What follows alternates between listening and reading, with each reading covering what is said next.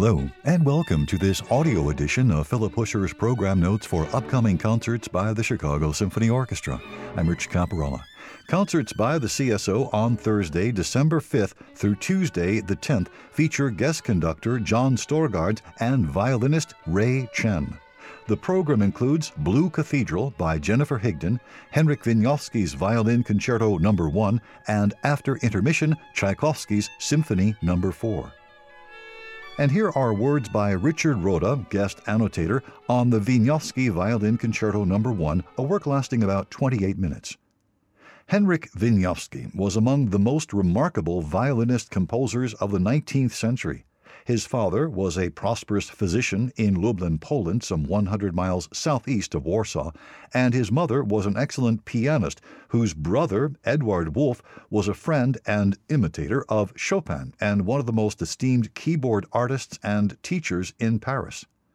Henryk's extraordinary talent on the violin was discovered very early, and Wolff convinced his sister to bring her son to Paris for training at the Paris Conservatory. He entered the school at the age of 8 and graduated 3 years later with a first prize in violin, an accomplishment unprecedented in the conservatory's history for one so young. After a concert in Paris in January 1848, Wieniawski traveled to St. Petersburg, where his performances won him praise from Henri Vieuxtemps, the imperial court violinist, and an excellent Guarneri violin from Emperor Nicholas I.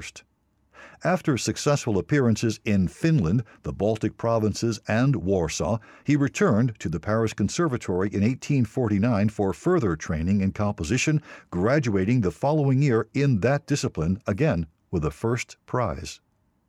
After his apprentice years, Wieniawski spent the rest of his life as a touring virtuoso and teacher. Between 1851 and 53, he played extensively in Russia with his younger brother Josef, an accomplished pianist and composer, and published the first of his original compositions, including a violin sonata and several pieces based on Polish dances. He created a considerable stir among German music lovers when he introduced his first violin concerto at the Leipzig Gewandhaus in November 1853 and appeared extensively thereafter throughout Europe and Britain. He married the Englishwoman Isabella Hampton in 1860. Later that year, Anton Rubinstein invited him to return to St. Petersburg, and soon he was appointed to the faculty of the new St. Petersburg Conservatory. For the next dozen years, Wieniawski was a potent influence in Russian music, serving as a teacher at the conservatory, solo violinist to the Tsar, principal violinist of both the orchestra and string quartet of the Russian Musical Society, and composer of numerous violin works, most notably the Second Violin Concerto of 1862. In 1872, he made an exhausting tour of the United States with Rubinstein in an effort to cover the cost of his gambling debts and bad investments. Wieniawski remained in the country until 1874, but the strain of a second tour, which took him as far as California, endangered his health without significantly improving his financial situation. On returning to Europe, he taught for 2 years at the Brussels Conservatory as the successor to Vieuxtemps, and then resumed his grueling concert tours throughout Germany, France, and Russia, despite health seriously deteriorated by a heart condition. He collapsed during a performance in Berlin in November 1878, and his friend and colleague Josef Joachim, who was in the audience, took up his violin and finished the program. Though his health was nearly shattered, financial need forced Wieniawski to continue playing, and he returned again to Russia. By November 1879, he had to be admitted to hospital in Moscow. 3 months later, broken in body and penniless, he was taken into the Moscow home of Nadia von Meck, who had already won an important place in musical history as Tchaikovsky's patroness. He died there on March 31st, 1880, 4 months shy of his 45th birthday. 11 days before Wieniawski passed away, Tchaikovsky wrote to Madame von Meck, "In him we shall lose an incomparable violinist and a gifted composer." Wieniawski was one of the most accomplished musical artists of the mid-19th century. Anton Rubinstein called him, without a doubt, the greatest violinist of his time.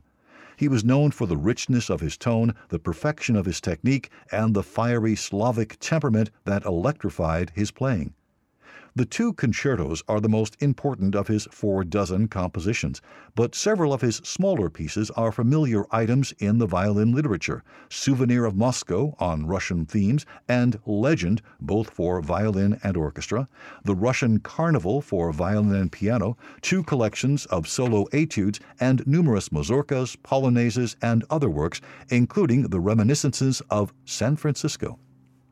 Wieniawski's first violin concerto, dedicated to King Friedrich Wilhelm IV of Prussia, is an unabashed showpiece for violin. The opening movement's thematic material is contained in the orchestral introduction, an ominous dotted rhythm main theme initiated by the clarinet, and a heroic major mode melody entrusted to the cellos. The violin introduces itself in a wide-ranging restatement of the main theme before undertaking a dazzling elaboration of the thematic material. The second theme serves as a serene respite for the soloist that leads to one of the most fiendishly difficult passages of multiple stops in the violin repertory. The middle of the movement is occupied by a rather stiff orchestral development of the main theme, but the soloist returns with a flourish in a brilliant cadenza before once again negotiating the second theme and the multiple stop passage to round out the opening allegro. The brief and sweet second movement, marked Preghiera, prayer, is touching in its lyricism and simplicity. The finale is a scintillating rondo based on an exhilarating theme of gypsy ancestry. Notes by guest annotator Richard Rota on the Wieniawski Violin Concerto No. 1. And now on to Tchaikovsky's Symphony No. 4 in F minor, a work lasting about 44 minutes. Tchaikovsky was at work on his Fourth Symphony when he received a letter from Antonina Milyukova, claiming to be a former student of his and declaring that she was madly in love with him. Tchaikovsky had just read Pushkin's Eugene Onegin, hoping to find an opera subject, and he saw fateful parallels between Antonina and Pushkin's heroine, Tatiana. Perhaps Tchaikovsky confused art and life. In any event, the consequences were dire. It's hard to say which letter provoked the stronger response from Tchaikovsky, the despairing letter Tatiana writes to the cold-hearted Onegin, or the one he himself received from Antonina threatening suicide. The first inspired one of the great scenes in opera. The latter precipitated a painful and disastrous marriage. We have since learned enough about Tchaikovsky and about the agony of repressed homosexuality to understand why he would choose to marry a woman he didn't even know as a kind of cover. Less than a year earlier, Tchaikovsky had begun an extraordinary relationship conducted exclusively by correspondence with Nadezhda von Meck, and he delighted in the combination of intellectual intimacy and physical distance. On June 1, 1877, Tchaikovsky stopped work on the first three movements of this symphony and visited Antonina Milyukova for the first time. A day or two later, he proposed. He didn't tell Nadezhda von Meck of his plans until 3 days before the wedding. In that letter, he confessed that he had lived 37 years with an innate aversion to marriage. In a day or two, my marriage will take place, he wrote in closing. What will happen after that, I do not know. Tchaikovsky quickly learned that, in addition to the obvious strain of living with someone to whom he felt profound physical aversion, he would grow to disdain Antonina, particularly after the stunning discovery that she knew not one note of music. My heart is full, he wrote to von Meck. It thirsts to pour itself out in music. It was music that kept him going. When he was able to escape temporarily to Kamenka, he found solace in his Fourth Symphony and by working intermittently on Eugene Onegin. He returned to Moscow in late September, barely in time to begin the fall term at the conservatory, and discovered, surely without surprise, that he could maintain the facade no longer. Many years later, he confessed that he waded into the Moscow River, hoping to contract a fatal chill, and stood with the icy water up to his waist until he could literally stand no more. He then fled to St. Petersburg, where a psychiatrist prescribed a complete change of scenery and a permanent separation from Antonina. Nikolai Rubinstein and Tchaikovsky's brother Anatoly rushed to Moscow to tell Antonina. She listened calmly and served them tea. Tchaikovsky's marriage lasted less than 3 months. On October 13th, Anatoly took Tchaikovsky to Switzerland and then on to Paris and Italy. Tchaikovsky asked that the unfinished manuscript of the Fourth Symphony be sent from Moscow, and he completed the scoring in January 1878. He finished Eugene Onegin the following month. That March, he sketched the violin concerto in just 11 days. When he returned to Russia in late April, his problems with Antonina were still unresolved. She first accepted and then rejected the divorce papers, and later extracted her final revenge by moving into the apartment above his. But the worst year of his life was over. The temptation to read a program into Tchaikovsky's Fourth Symphony is as old as the work itself. Since Nadezhda von Meck allowed Tchaikovsky to dedicate the symphony to her without mentioning her name and was contributing generously to support his career, she demanded to know what the work was about. Tchaikovsky's response, often quoted, is a detailed account filled with emotional thoughts and empty phrases, words written after the fact to satisfy an indispensable patron. When Tchaikovsky mentions fate, however, his words ring true. This was a subject that had haunted him since 1876 when he saw Carmen and was struck by the death of the two principals who, through fate, fatum, ultimately reached the peak of their suffering and their inescapable end. He wrote to Nadezhda von Meck, "The introduction is the seed of the whole symphony, undoubtedly the main idea. This is fate, that fatal force which prevents the impulse to happiness from attaining its goal, which jealously ensures that peace and happiness shall not be complete and unclouded, which hangs above your head like the sword of Damocles and unwaveringly, constantly poisons the soul." Indeed, the icy blast from the horns that opens this symphony returns repeatedly in the first movement and once in the finale, each time wiping out everything in its path.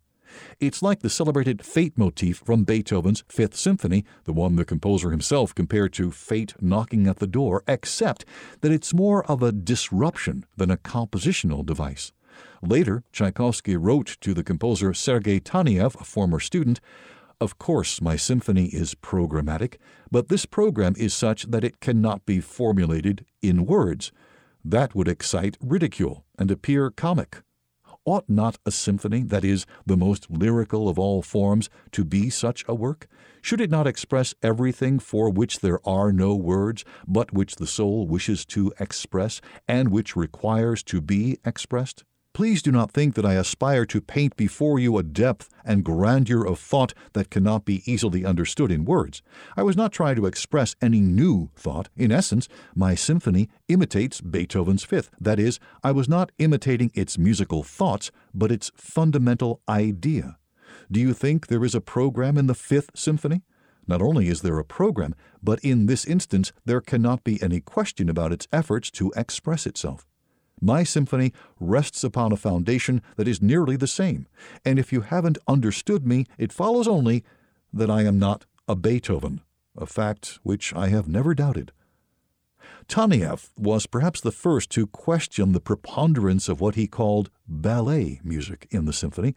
In fact, the lilting main theme of the opening movement marked in movimento di valse, and the whole of the two inner movements, the slow pas de deux with its mournful oboe solo, and the brilliant and playful pizzicato scherzo, remind us that the best of Tchaikovsky's ballet scores are symphonic in scope and tone.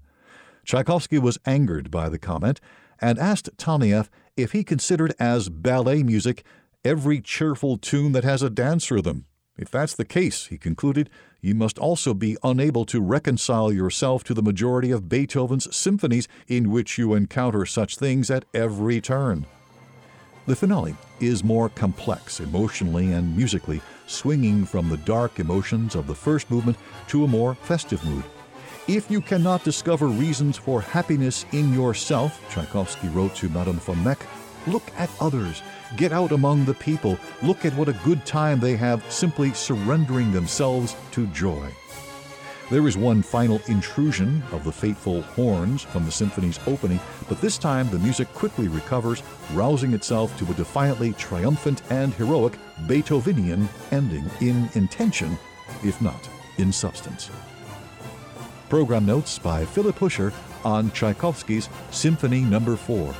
My name is Rich Caparella. Thanks for listening.